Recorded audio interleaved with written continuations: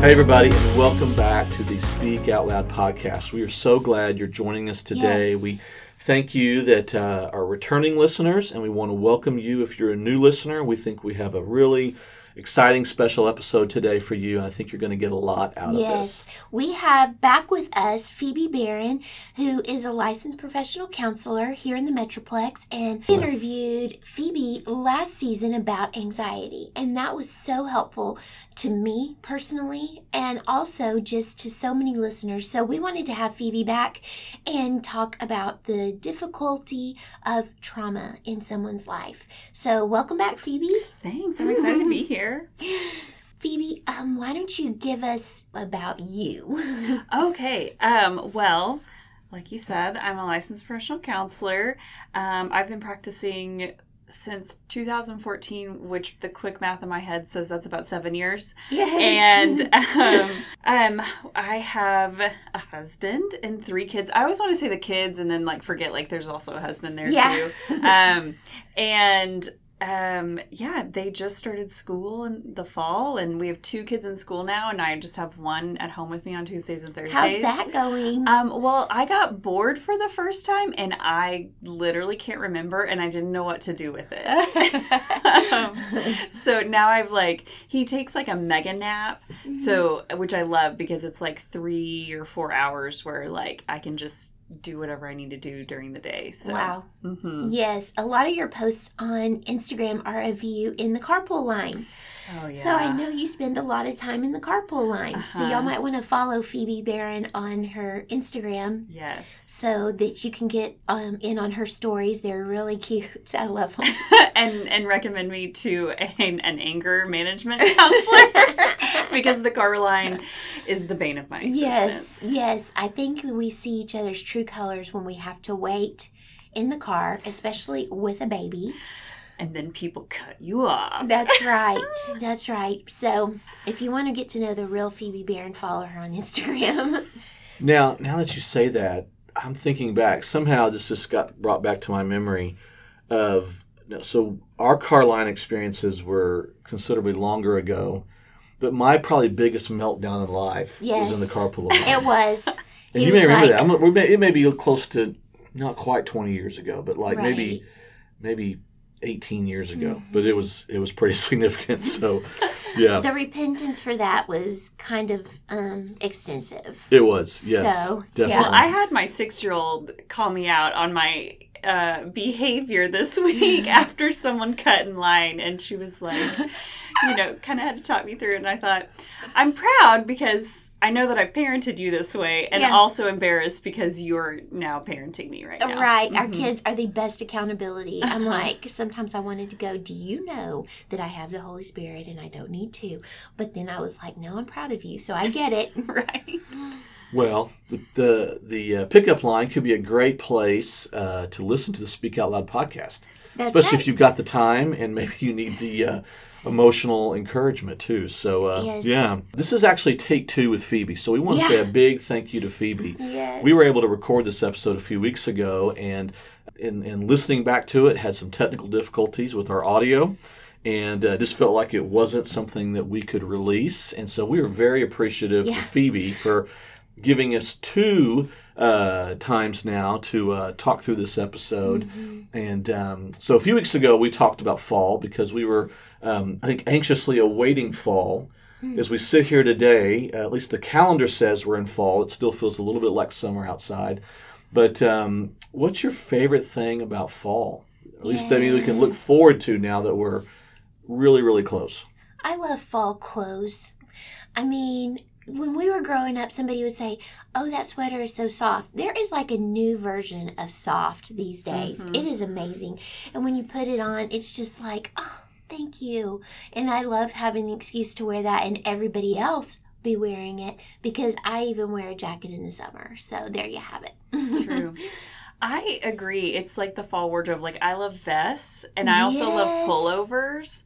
And as I've been sitting here thinking about it, I thought it's partly because of the extra pocket space. Oh, because lady pockets are kind of useless in pants. And but the vest pockets and the little pouch and my pullovers, man, that's a great place to take my phone. You wear vests very well. I love them. You're just darling. So very, very cool. What about?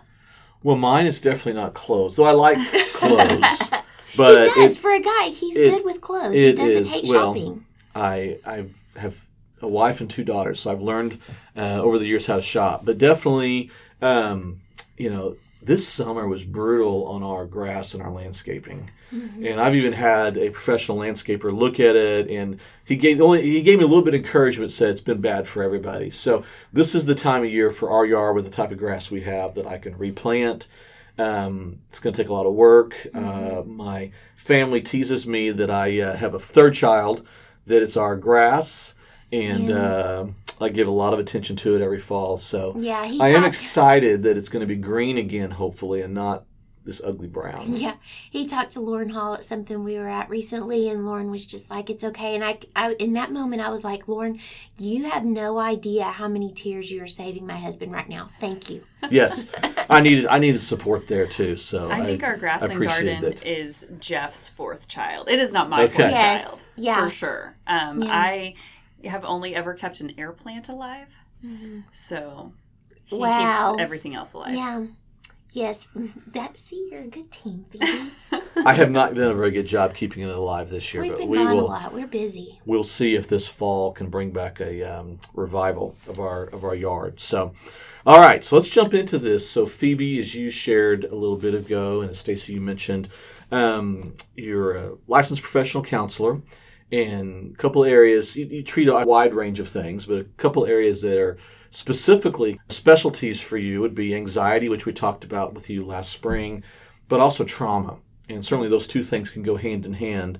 But we want to dive in today and go deep and talk about trauma, just the impacts it has, and kind of get your view and help some of our listeners, maybe if they're dealing with some trauma in their past, just give some encouragement and hope through that, and maybe give a little bit of direction at the same time. So as we jump into that, just right off the bat, how would you define or how would you describe trauma?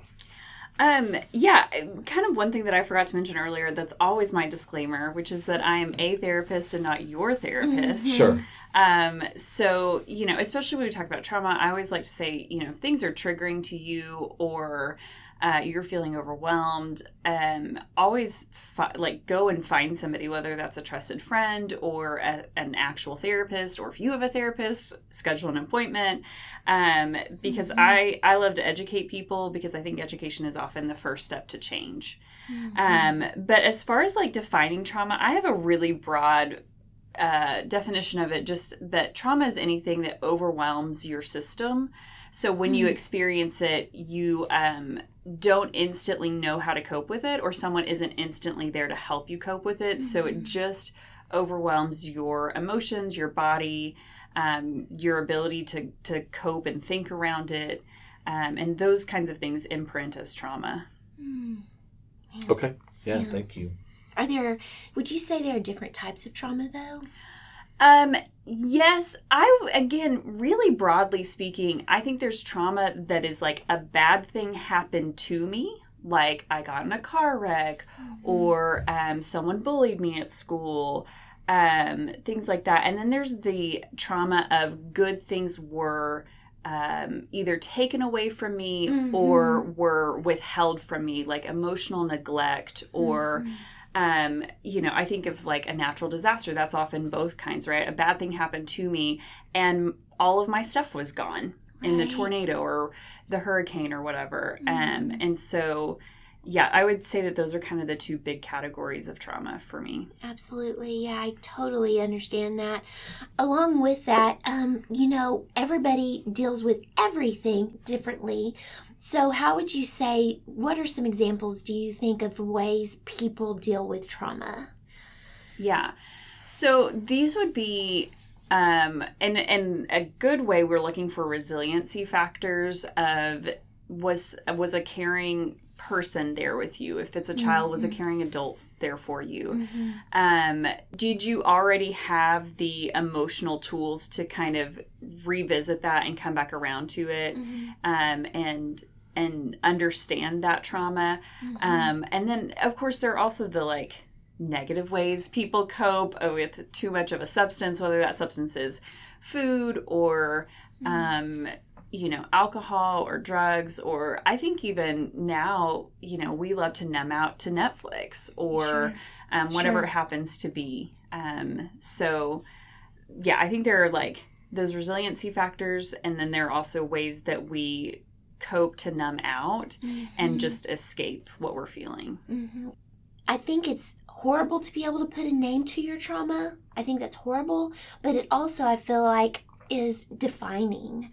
And so, it gives a handle to be able to say, this thing happened to me. Yes. I call that the other kind, like a slow drip trauma. Okay. I was watching some show and it was like a Viking show. I love like historical dramas. And so this man had done something wrong, and the Viking way was that he got strung up in a cave and there was a drip on his head. And the stringing up was not the worst part. It was the drip on his head, that's like not physically going to hurt him, but is just that slow drip that wore him down, really. Yes. Oh my goodness, that's an excellent example of that. Wow. What I was just thinking of this, Stacy, too, and Phoebe, you might comment on this. It was really interesting when, so Stacy, you came back from being in treatment and being in inpatient treatment for about 4 months.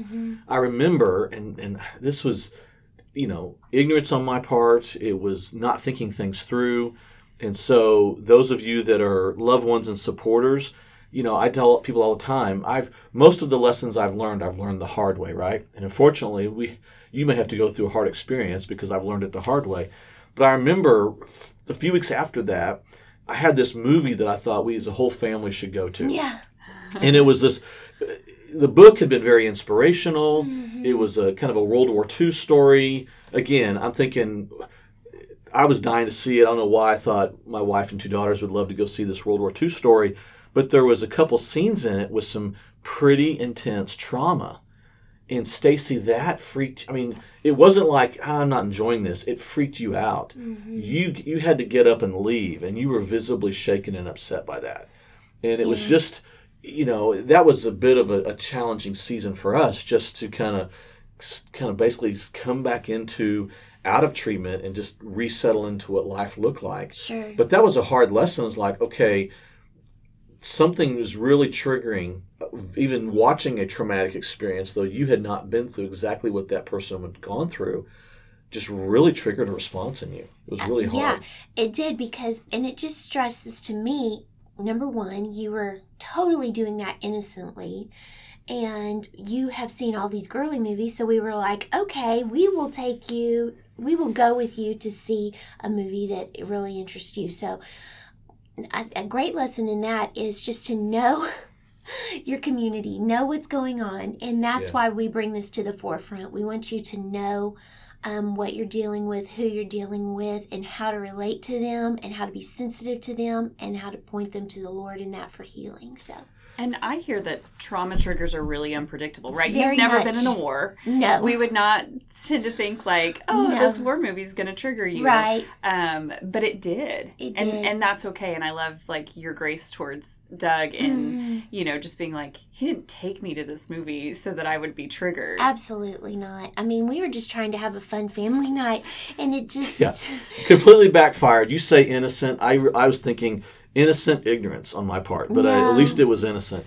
But Phoebe, I just think waited in the hall for an hour and a half. It was no big deal. And why I just didn't leave. Again, I'm thinking, why didn't I just leave? When you leave, I should have left. But we've sought therapy over that. So but Phoebe, something else about that, kind of using that as maybe an example. So when you talk about triggers and you talk about trauma triggers for people, I've often heard sometimes like something can happen and be unexpected that seems to bring that person almost right back to where, though the trauma may have been years ago, it feels like it's happening all over again, or it feels like it's almost in the immediate. Is that an accurate way to describe that? Or yeah, and that's specifically like a flashback.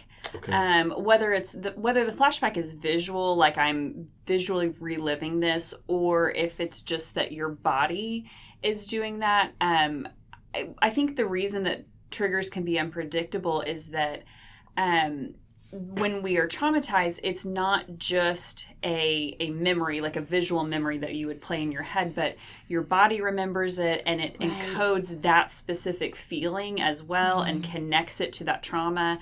A negative belief is formed or reinforced during that.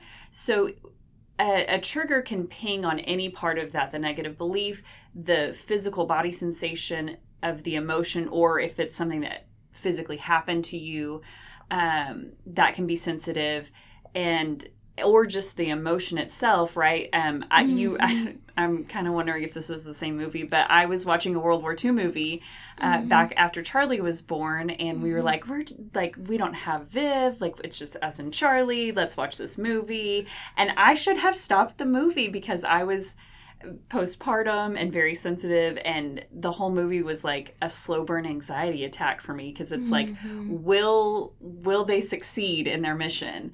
And I don't even remember how the movie ended. Okay. Yeah. You may have left too. So. Yeah. Yeah, thank you for putting things to where we can understand it, Phoebe. I really appreciate that. And you as the listeners and stuff really know that is a gift because intelligence can sometimes overwhelm people, and I'm so thankful that you can do that. So thank you, Phoebe. So one of the things too, Phoebe, is you say that it's not necessarily always the mental memory that can trigger the response. You said something really interesting. It's like your mind and you imprint everything about that moment. So how you feel. So it could almost be like if that physical feeling for some reason is recreated in your body, that can almost then re-trigger the traumatic experience emotionally and mentally at the same time too. I kind of picture it as a spider web. So a spider can be, in one corner of the spider web, but feel the vibrations in a different part of it, and then the whole spider web is activated. Gotcha. And so if something kind of catches in that web of the negative belief, the body sensation, the emotion, the physical environmental experience of it, then the whole network can get triggered. That's a really good explanation. Thank you. Well, we often hear the phrase PTSD, or post-traumatic stress disorder. And so would you say that all trauma responses fall under that umbrella, or is that just one specific diagnosis out of maybe many traumatic responses and diagnoses?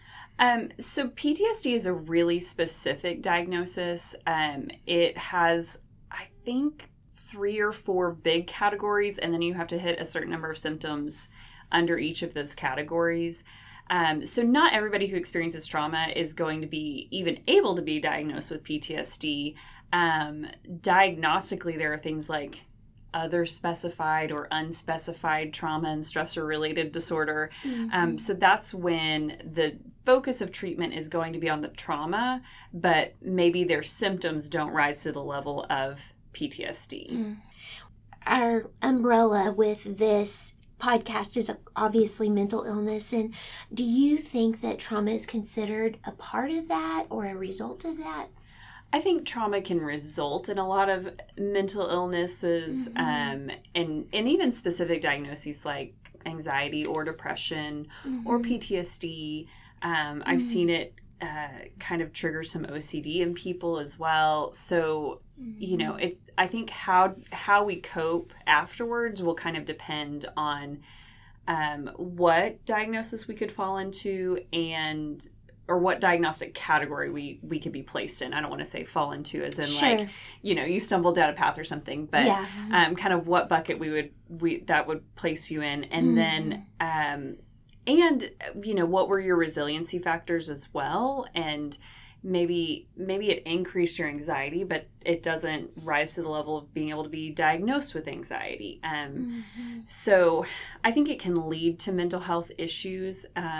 And the longer we wait to resolve it, the more likely it's going to pull us into kind of maladaptive coping. Sure. Case in point with that, when I can remember when I was growing up in 7th grade, I kept getting sick. kept getting sick, and we had trouble finding medical care. My dad was a minister. Insurance was not good. I'm not saying that was across the board for ministers, but his was not. And our family didn't have good insurance. And so we would go to the doctor when I absolutely had to go. And we went to several different doctors, and they couldn't figure out what was going wrong. They kept saying, you have a stomach virus, you have this, you have that. And not getting that medical treatment, or not getting the diagnosis that I needed, or that we were searching for, I just kept getting worse. So now, or as I was growing up, my fear was not getting that care that I needed. Come to find out, I had appendicitis, and it had ruptured. My appendix had ruptured 13 hours before, and I had a lot of infection in my abdomen. And that now, if anybody has a stomach ache, or in our family, our kids and everything, if Doug does or anything, it triggers all those responses of, oh no, what if I can't care for them? What if we can't get medical care? What if they don't stop getting sick? All of these things just totally just overwhelm me. Whereas somebody else would go, I don't like to throw up. Okay, that's a bad thing, but I'm going to be fine within 24 hours. Not me. I just get so scared.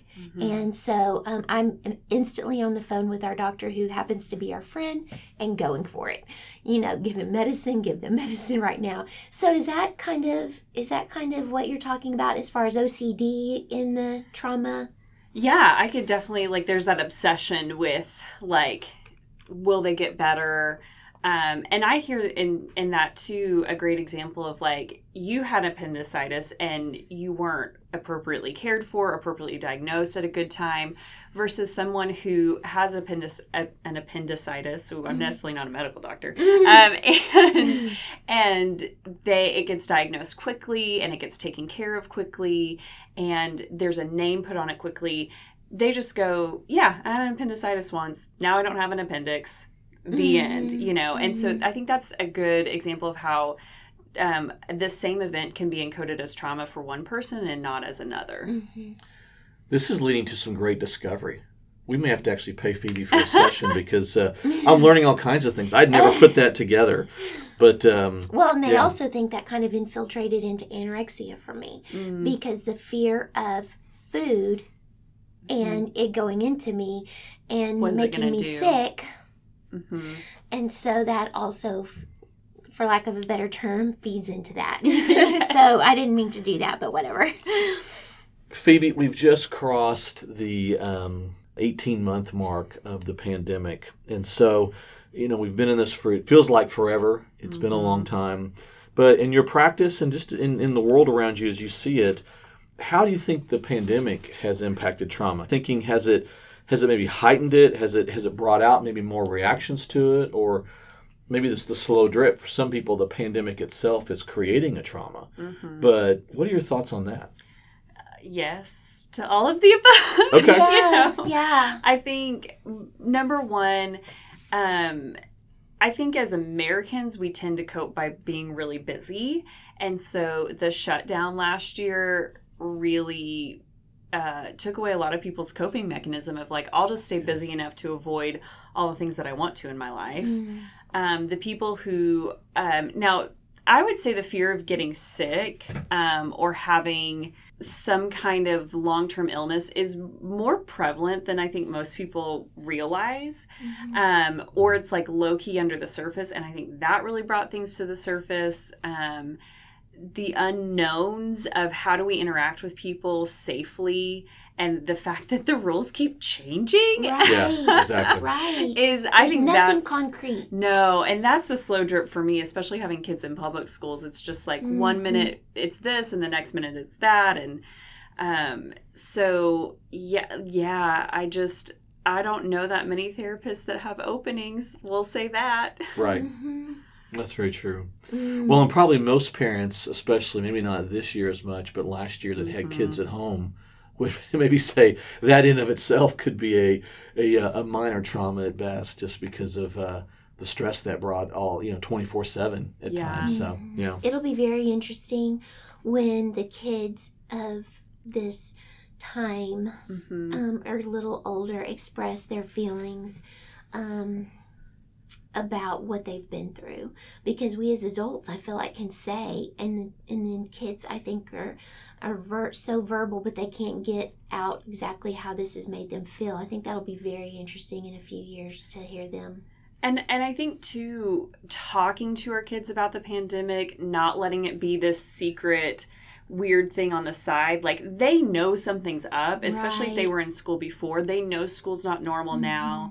And so giving them language and context for what they are experiencing is going to be part of that resiliency for them.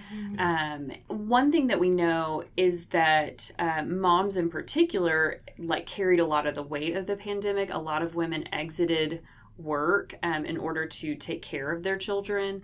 And, that's an individual family decision of if someone's going to stop working or who's going to stop working. But or people were trying to balance the demands of work from home as well as the demands of kids being at home. And so I think that divided and that pull was really brought people to their limits. And I also want to normalize that, yes, of course that brought you to your limits. Sure. Yeah, that's really good. I feel like that with trauma, in my own life and in life of, people in our community, is that we think, okay, I should be over this by now. And because I am a grown adult and things happened maybe when I was younger, all the way for a long time, those things were reinforced. And so now that tape just plays over and over in my mind. And so I think sometimes we put pressure on ourselves to go, okay, that happened a long time ago. And so why do I still have the effects of that? Why do I still get sad at certain things? Why do I still have these reactions to certain things? And I just think it's really important to have grace with each other, because trauma overall, we can just say not only is it difficult, but it is sad. Feel like the timeline on that is very unclear, and we just need to extend that grace and go, you know what? I will be here for the long haul for you, whatever that looks like. Absolutely. So I think that's really good, Stace, because a lot of times, I know in our experience at least, anytime we've put a timeline on something and created an expectation around that, it's probably not healthy. I mean, it's just backfired. not. It's backfired, and it's not a healthy experience to try to say, okay, we're gonna get from point A to point Z, and we're gonna get it done in this amount of time. Right. Or we're not gonna give ourselves grace over something. Well, that happened so long ago. It can't certainly factor in now. But I think, as you talk about trauma, Phoebe, it certainly can, and it could be from even childhood for an adult, or something much more recent. I think that's what a lot of times we can put on each other, and we can also put on ourselves, and it creates such a pressure that it silences people. And when we don't talk about things, which is why we do this podcast, is to open up the conversation, then it only makes us worse. I can just think of this last summer, like we referred to in season 2, episode 1, that when you don't talk about something, all it does is it seems to really prolong the hurt, and if not make it grow, because you're like, what is wrong with me? Why am I having these deep feelings? Why am I still having this? Why is someone else recovered from this and theirs might be considered worse? All of that in our lives has had to be thrown away. Yeah. I kind of think sometimes liken trauma to a vampire, and this is not, vampires that sparkle in the sunlight, okay? Not those kinds of vampires, but like the original vampire movies where they couldn't be in the sunlight and they kind of lurk at night. But when you bring trauma out into the light, it starts to disintegrate. And so, yeah, I think that silence is the worst thing we can do for trauma, but also knowing who and when to talk about things with. Sure. You don't want to just reveal your trauma for the first time on a social media post. Right. I would probably not recommend that. Right. But to talk to a trusted friend or a professional about that, or a pastor, that you can reasonably depend on to be there to walk you through it. Absolutely. Yeah. Our stories are precious, and we need to make sure that we guard those. And so really ask God, who can I share this with? Who should I share this with? And also, God, would you shut the door and not let me share it with people who could possibly harm me or make me feel like that mine is not significant. Yeah, that's really good. That's really good, Stace. Thank you, Phoebe. Something I wanted to ask you about, Phoebe, and we talked a little bit about this as we prepared for the episode.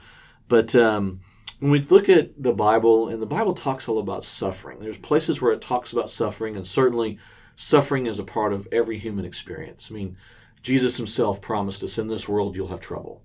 And so it's something that just as human beings, none of us can escape. Certainly there are some, for whatever reasons, that experience much more of it than others. But no matter what your life station, resources, anything like that, suffering is a part of life. So as we look at the Bible and we look at suffering, where do we find hope in that? And maybe a secondary question on that is, does all suffering lead to trauma? And if yes or no, but is there a certain, is there a crossover point where you could say this suffering, the drip, drip, rip you've said, it turns into trauma versus just being maybe part of the human experience that we all have? Does that make sense how I'm saying that? Yeah. Do you see anything there that would help us understand that better? Well, and I think those two questions really tie into each other well. That yes, I think number one, we have to accept that suffering is a part of the human experience. I think as American Christians, we often think that effectively what we believe is that if I am good enough, if I am wise enough with my finances, with my choices, then I can avoid most suffering in life. Yeah. And that is an Americanized Christianity. That is not the Christianity we read about in the Bible, for sure. Sure.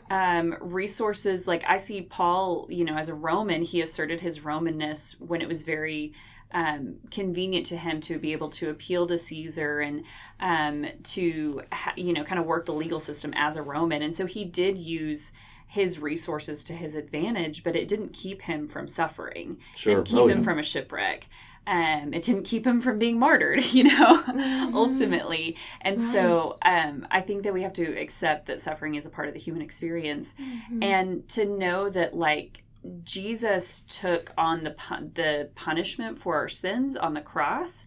And so while our choices may have natural consequences, I kind of reject the idea that God is extra punishing me. He doesn't punish sin twice. And sin was punished in Jesus' death on the cross. So also to reframe that, God is not punishing me, but I maybe am experiencing the consequences of my sin or somebody else's sin. And so, and that's not going to be gone until Jesus returns or we go home or, whichever one happens first. And let me tell you, this pandemic has never made me pray hey, Jesus, if you want to come back, I'm cool with it more than any other time in my life. Yeah. Well, speaking of Paul, and we actually referenced this verse in our last episode. So talking about our summer and last week's episode, and a key word for us, and I've heard you use this several times in this discussion, Phoebe. We talked a lot about resilience, and you've used that word with dealing and kind of recovery from trauma. You've said the phrase resiliency factor, which I've really been interested in. When Paul wrote to the Romans, actually, to that church, in chapter 5, he said, we can glory in our sufferings because we know that suffering produces perseverance, which I think is another way of saying resilience. And that perseverance or that resilience produces character, and character results in hope. So that, you look at character, that depth or that maturity, hope comes out the other end of that. So I think that there's certainly... and I don't want to assume something, but even for the person that has done, say, the hard work of, maybe they've gone through something very, very traumatic, and they've really felt the impacts of that, and trauma's had a huge impact on their mental health. If they've done the work, they've worked with a therapist, maybe they've sought help for that and worked through it, there is part of this promise here. There is hope that comes out the other side of that. They can experience hope in the end. even if they've been through something very, very difficult and traumatic. Yeah, I think that suffering can result in hope. I think it can also result in despair. And I think how we approach the suffering and who comes alongside us and who we let come alongside us are huge factors in that. And so if I see suffering as God hates me, or I am completely a victim to my circumstances and I have no agency, that kind of thinking is going to lead us to despair. But to anchor ourselves really in the truth, even when the truth doesn't feel comforting, it can feel anchoring. We don't want to curl up next to an anchor and like snuggle it in bed with us like a teddy bear, but it does its job when it needs to do its job, right? It holds the ship steady. And so I think of God's word as being anchoring always, and sometimes it can feel comforting as well. Mm-hmm. And so I think if we will let suffering be a part of our sanctification and be a part of what makes us look more like Christ, who suffered a lot in his lifetime and through his death, then I think that can end in hope. But if we are turning away from the Lord and we are letting our trauma define us and tell us who we are and name us and tell us how worthless we are or how out of control we are, that's going to lead to a lot of despair. So, I love that verse, but it's also not a guarantee that that suffering will always end in hope. That's a great point, and I really appreciate you sharing that, because it's so important as to who we walk alongside with and where we turn and who we turn to. So thank you for sharing that. Well, Phoebe, now that we've talked so much about, the central truth and the mistruths and misbeliefs of trauma, and just really help define that, what are some options for how it's treated? There are a lot of therapeutic modalities, if you want to get the $5 word in, to treat trauma. There's things like internal family systems, EMDR, which is what I primarily use to treat trauma. There's various forms of cognitive behavioral therapy that have been formed specifically to treat trauma. There's one called CPT, and then there's one called TFCBT for kids. And so, if you were like doing a Google, if you have experienced trauma and you're like, I really need to find a therapist, you can go back and write those down and kind of do a Google search. Can you say them one more time for us? Yeah. Maybe? So there's internal family systems. There's EMDR, which stands for eye movement desensitization reprocessing. I almost never get that right. That is very hard. Yes, the D word is hard in that. There is one called CPT, and I cannot think of what the P stands for, but it's a form of cognitive behavioral therapy. And then there's TFCBT, which is trauma-focused cognitive behavioral therapy, which I think is specifically for kids, but that's a really great one for kiddos that really kind of systematically steps them through their trauma in a way that's very low triggering, tends to be very low triggering. And so... yeah, I think that therapy is great. I would recommend someone who is specifically trained in trauma.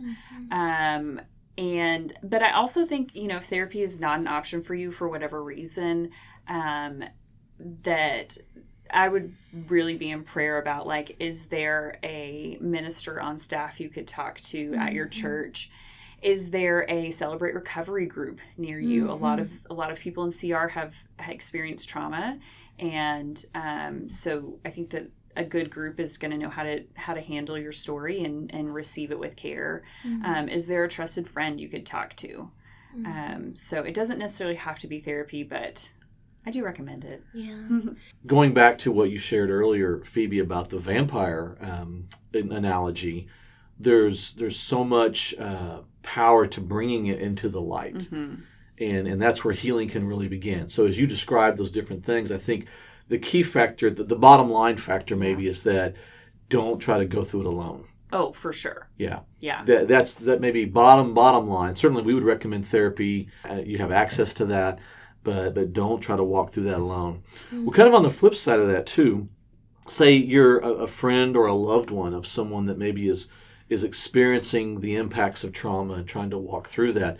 What are just a couple things maybe that would be words of advice on how can someone support somebody else that's maybe been through that? And let me just say first, don't take them to a really traumatic World War II movie, possibly. We can just rule that out. So that's my my advice there maybe. But from a professional's advice, Phoebe, what are some things you might add to that? Well, that is solid advice right okay, there. I'm good. I'm on track at least, so yeah. So this one's actually a little bit hard for me to answer because I can never stop knowing what I know. And so what I've had to learn as a therapist, and I think maybe could be good advice across the board, is to know your limitations in that relationships. Right. I'm thinking of a specific moment where I just kept asking questions. I was a student at the time. So, you kind of were like, look, I got this shiny new hammer. Let me find a nail to bang on. Yeah. And so I was using some of the tools and I ended up triggering someone, and the whole thing ended in tears, and I was like, what did I just do? Sure. I knew this person really well. She was going to be fine and resilient. But I also thought, oh man, I really need to be careful with that hammer. So I think that is know the limits of that relationship and what your role is in that specific relationship. She needed me to be a friend, not a counseling student. Sure. I literally am just picturing my 4-year-old with a hammer, and I'm like, yeah, that's basically what I was as a counseling student sometimes. Yeah, I actually am going to throw the rest of that back to you, Doug, because I feel like you're more in that position than I am even. All right. Let me see. Okay, how would I answer that? I think, and I referenced this earlier also, expectations are big. And don't make an assumption because something was so long ago, it shouldn't still be impacting somebody today. Or that don't think that, okay, we've been dealing with this now for 3 months. There's a timetable and we should get past it. I think those would be some of those hard learned lessons that I referenced earlier, that usually I've made those mistakes along the way and we've had to kind of bounce back from those. So I think those would be 2 key things for me, is don't just assume something shouldn't still be impacting you or your loved one, and don't also set an expectation on, well, I'm going to give you 3-6 months, whatever it may be, and then we're going to move past this. Because they may be able to do that, they may not be able to do that. And also, I mean, we've certainly gotten to this place in our lives to where we value therapy. I still encounter lots of people that they're very hesitant about it. There's still some of that cloud of judgment around it for some reason. I think that's diminishing quite a bit in our culture today. But in some pockets, there's still a lot of that there, and there's an apprehension about it. And I would just encourage people to not be apprehensive about it, to embrace it, whether it's for yourself or to embrace it for your loved one.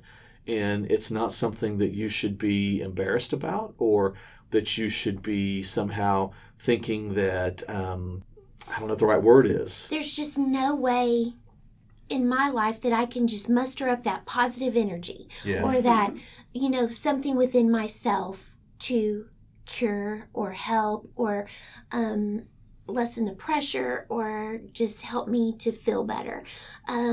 I do know that one thing that Phoebe referred to earlier was numbing out and everything. And I do want to say that is like a slow ticking time bomb. And so the sooner that you can get help or the help for your child, the better. Also, there's the ministry of sitting with someone and just being in the moment, and just till that wave passes over and you can get to the help that you need, and also just feeling that unconditional love when you feel very unlovely, when you are experiencing those thoughts of maybe what has happened to you.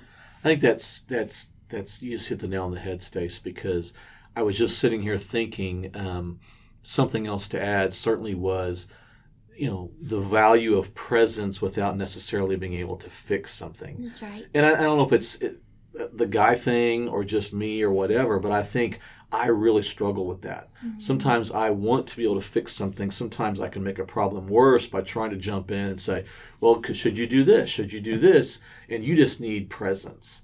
So I think there's, for those that love someone or support them, sometimes you can't embrace that pressure of fixing it, but you can be present, and that is so critical. And just even as a listener, maybe.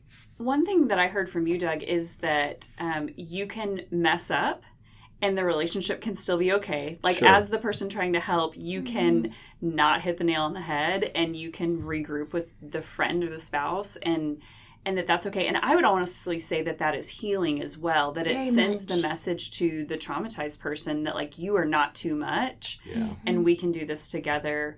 I also, as you guys were talking, thought, God created us to live in community, and so wounds that happen in a relationship are going to be healed in a relationship as well. So it takes not only the professional, but the people that are going to be there beyond when you need professional help as well, to be there and walk alongside you. Because I can show people, positive regard and show them and reflect their value and worth, but there is something deeper to someone who loves you unconditionally and can love you. Like, I can't love my clients like I love my friends, because that's a professional relationship, and there are things that I can only do in a professional relationship versus my friends as well. So I do want to touch base really quick about something. Last episode, we talked about suicide.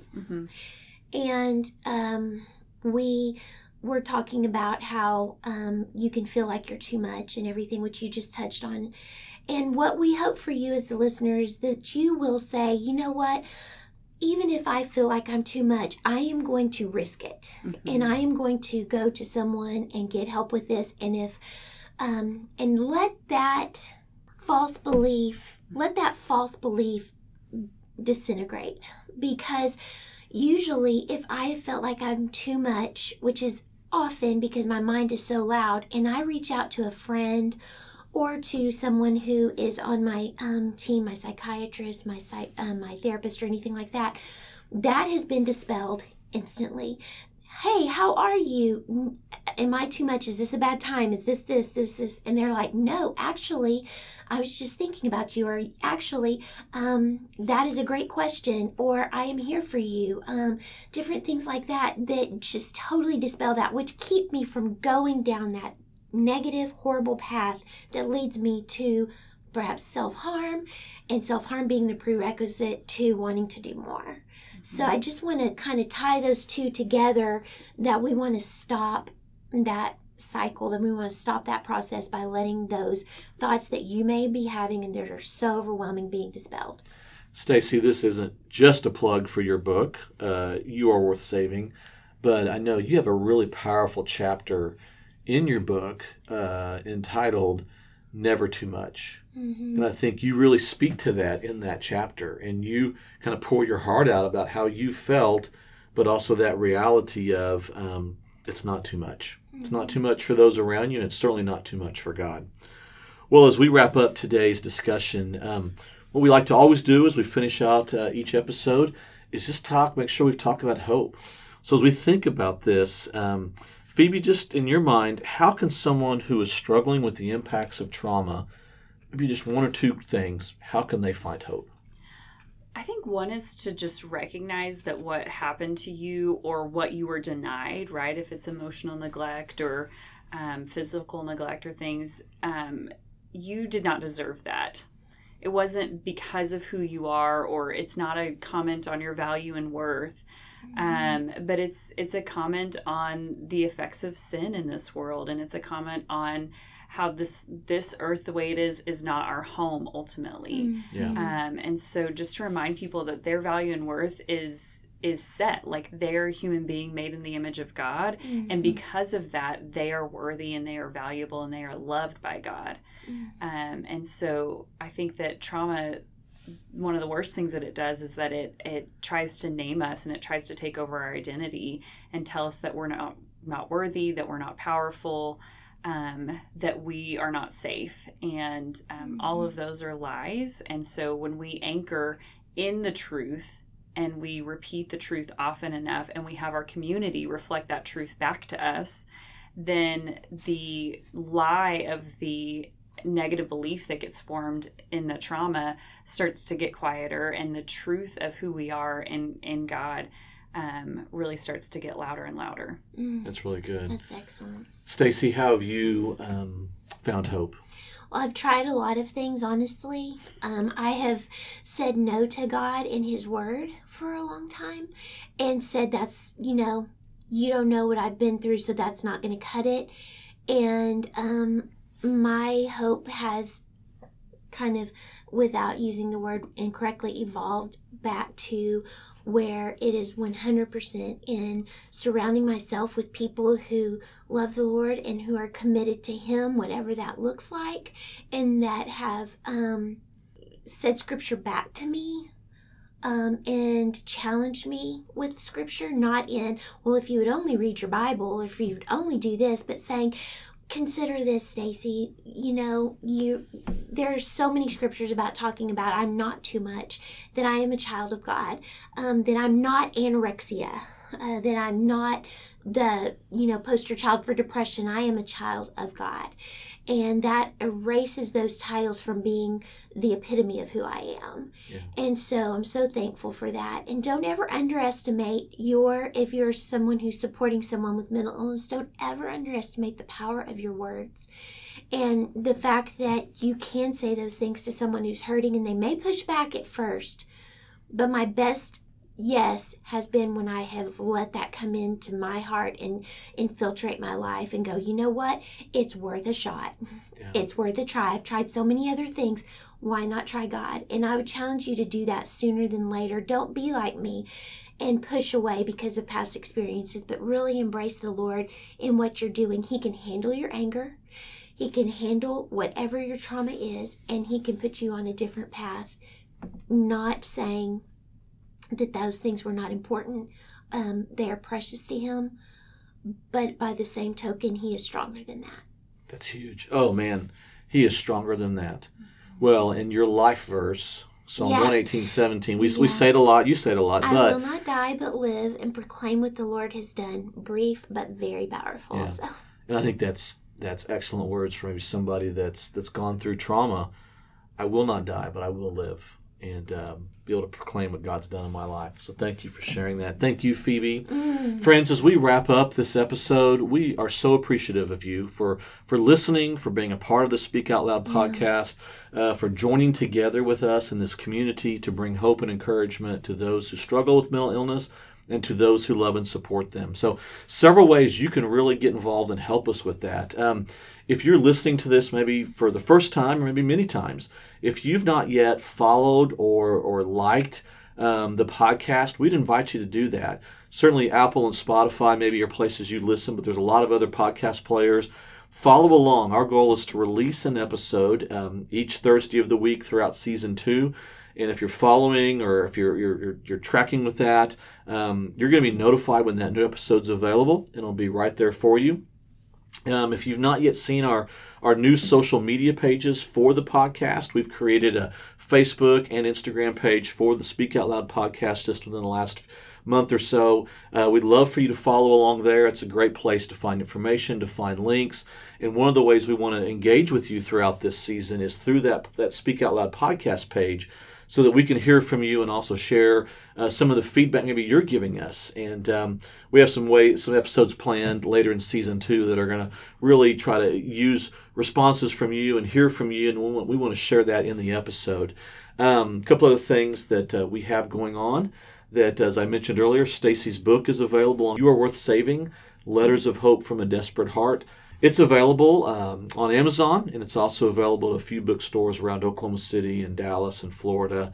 If you'd like to reach out to Stacy or I to potentially be a speaker for your group, a church group, whatever group it may be, a school group, we're available. We'd love to come and share our story and share about the hope we've found, and also bring encouragement to maybe those who have a similar struggle or maybe just are struggling in some area of life. And we think there's hope there, and bottom line, we want to share the hope that we've experienced and not point to ourselves, but to the hope that we've experienced through God. And finally, Phoebe, how can somebody find you if they'd like to hear more from you or see more about you and your practice and what you do?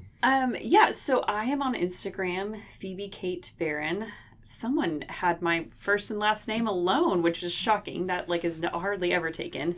And so I love to speak to women on Instagram about, what do we do with all the stress and anxiety and overwhelm in our life, and how do we take care of ourselves, and so that we can be available for our people and our responsibilities.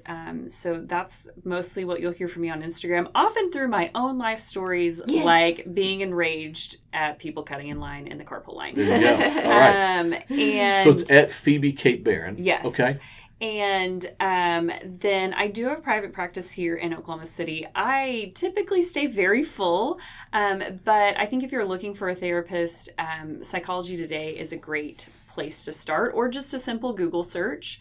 And I really love to refer people or have people look for what are they specifically wanting help with, if they know that, and to find somebody who is well trained in that specific area. All right. Yeah. Well, we'll put that information in the show notes so you can look for it there as well, and how you can follow Phoebe on her Instagram page, and how you can also follow us on our social media page for the podcast.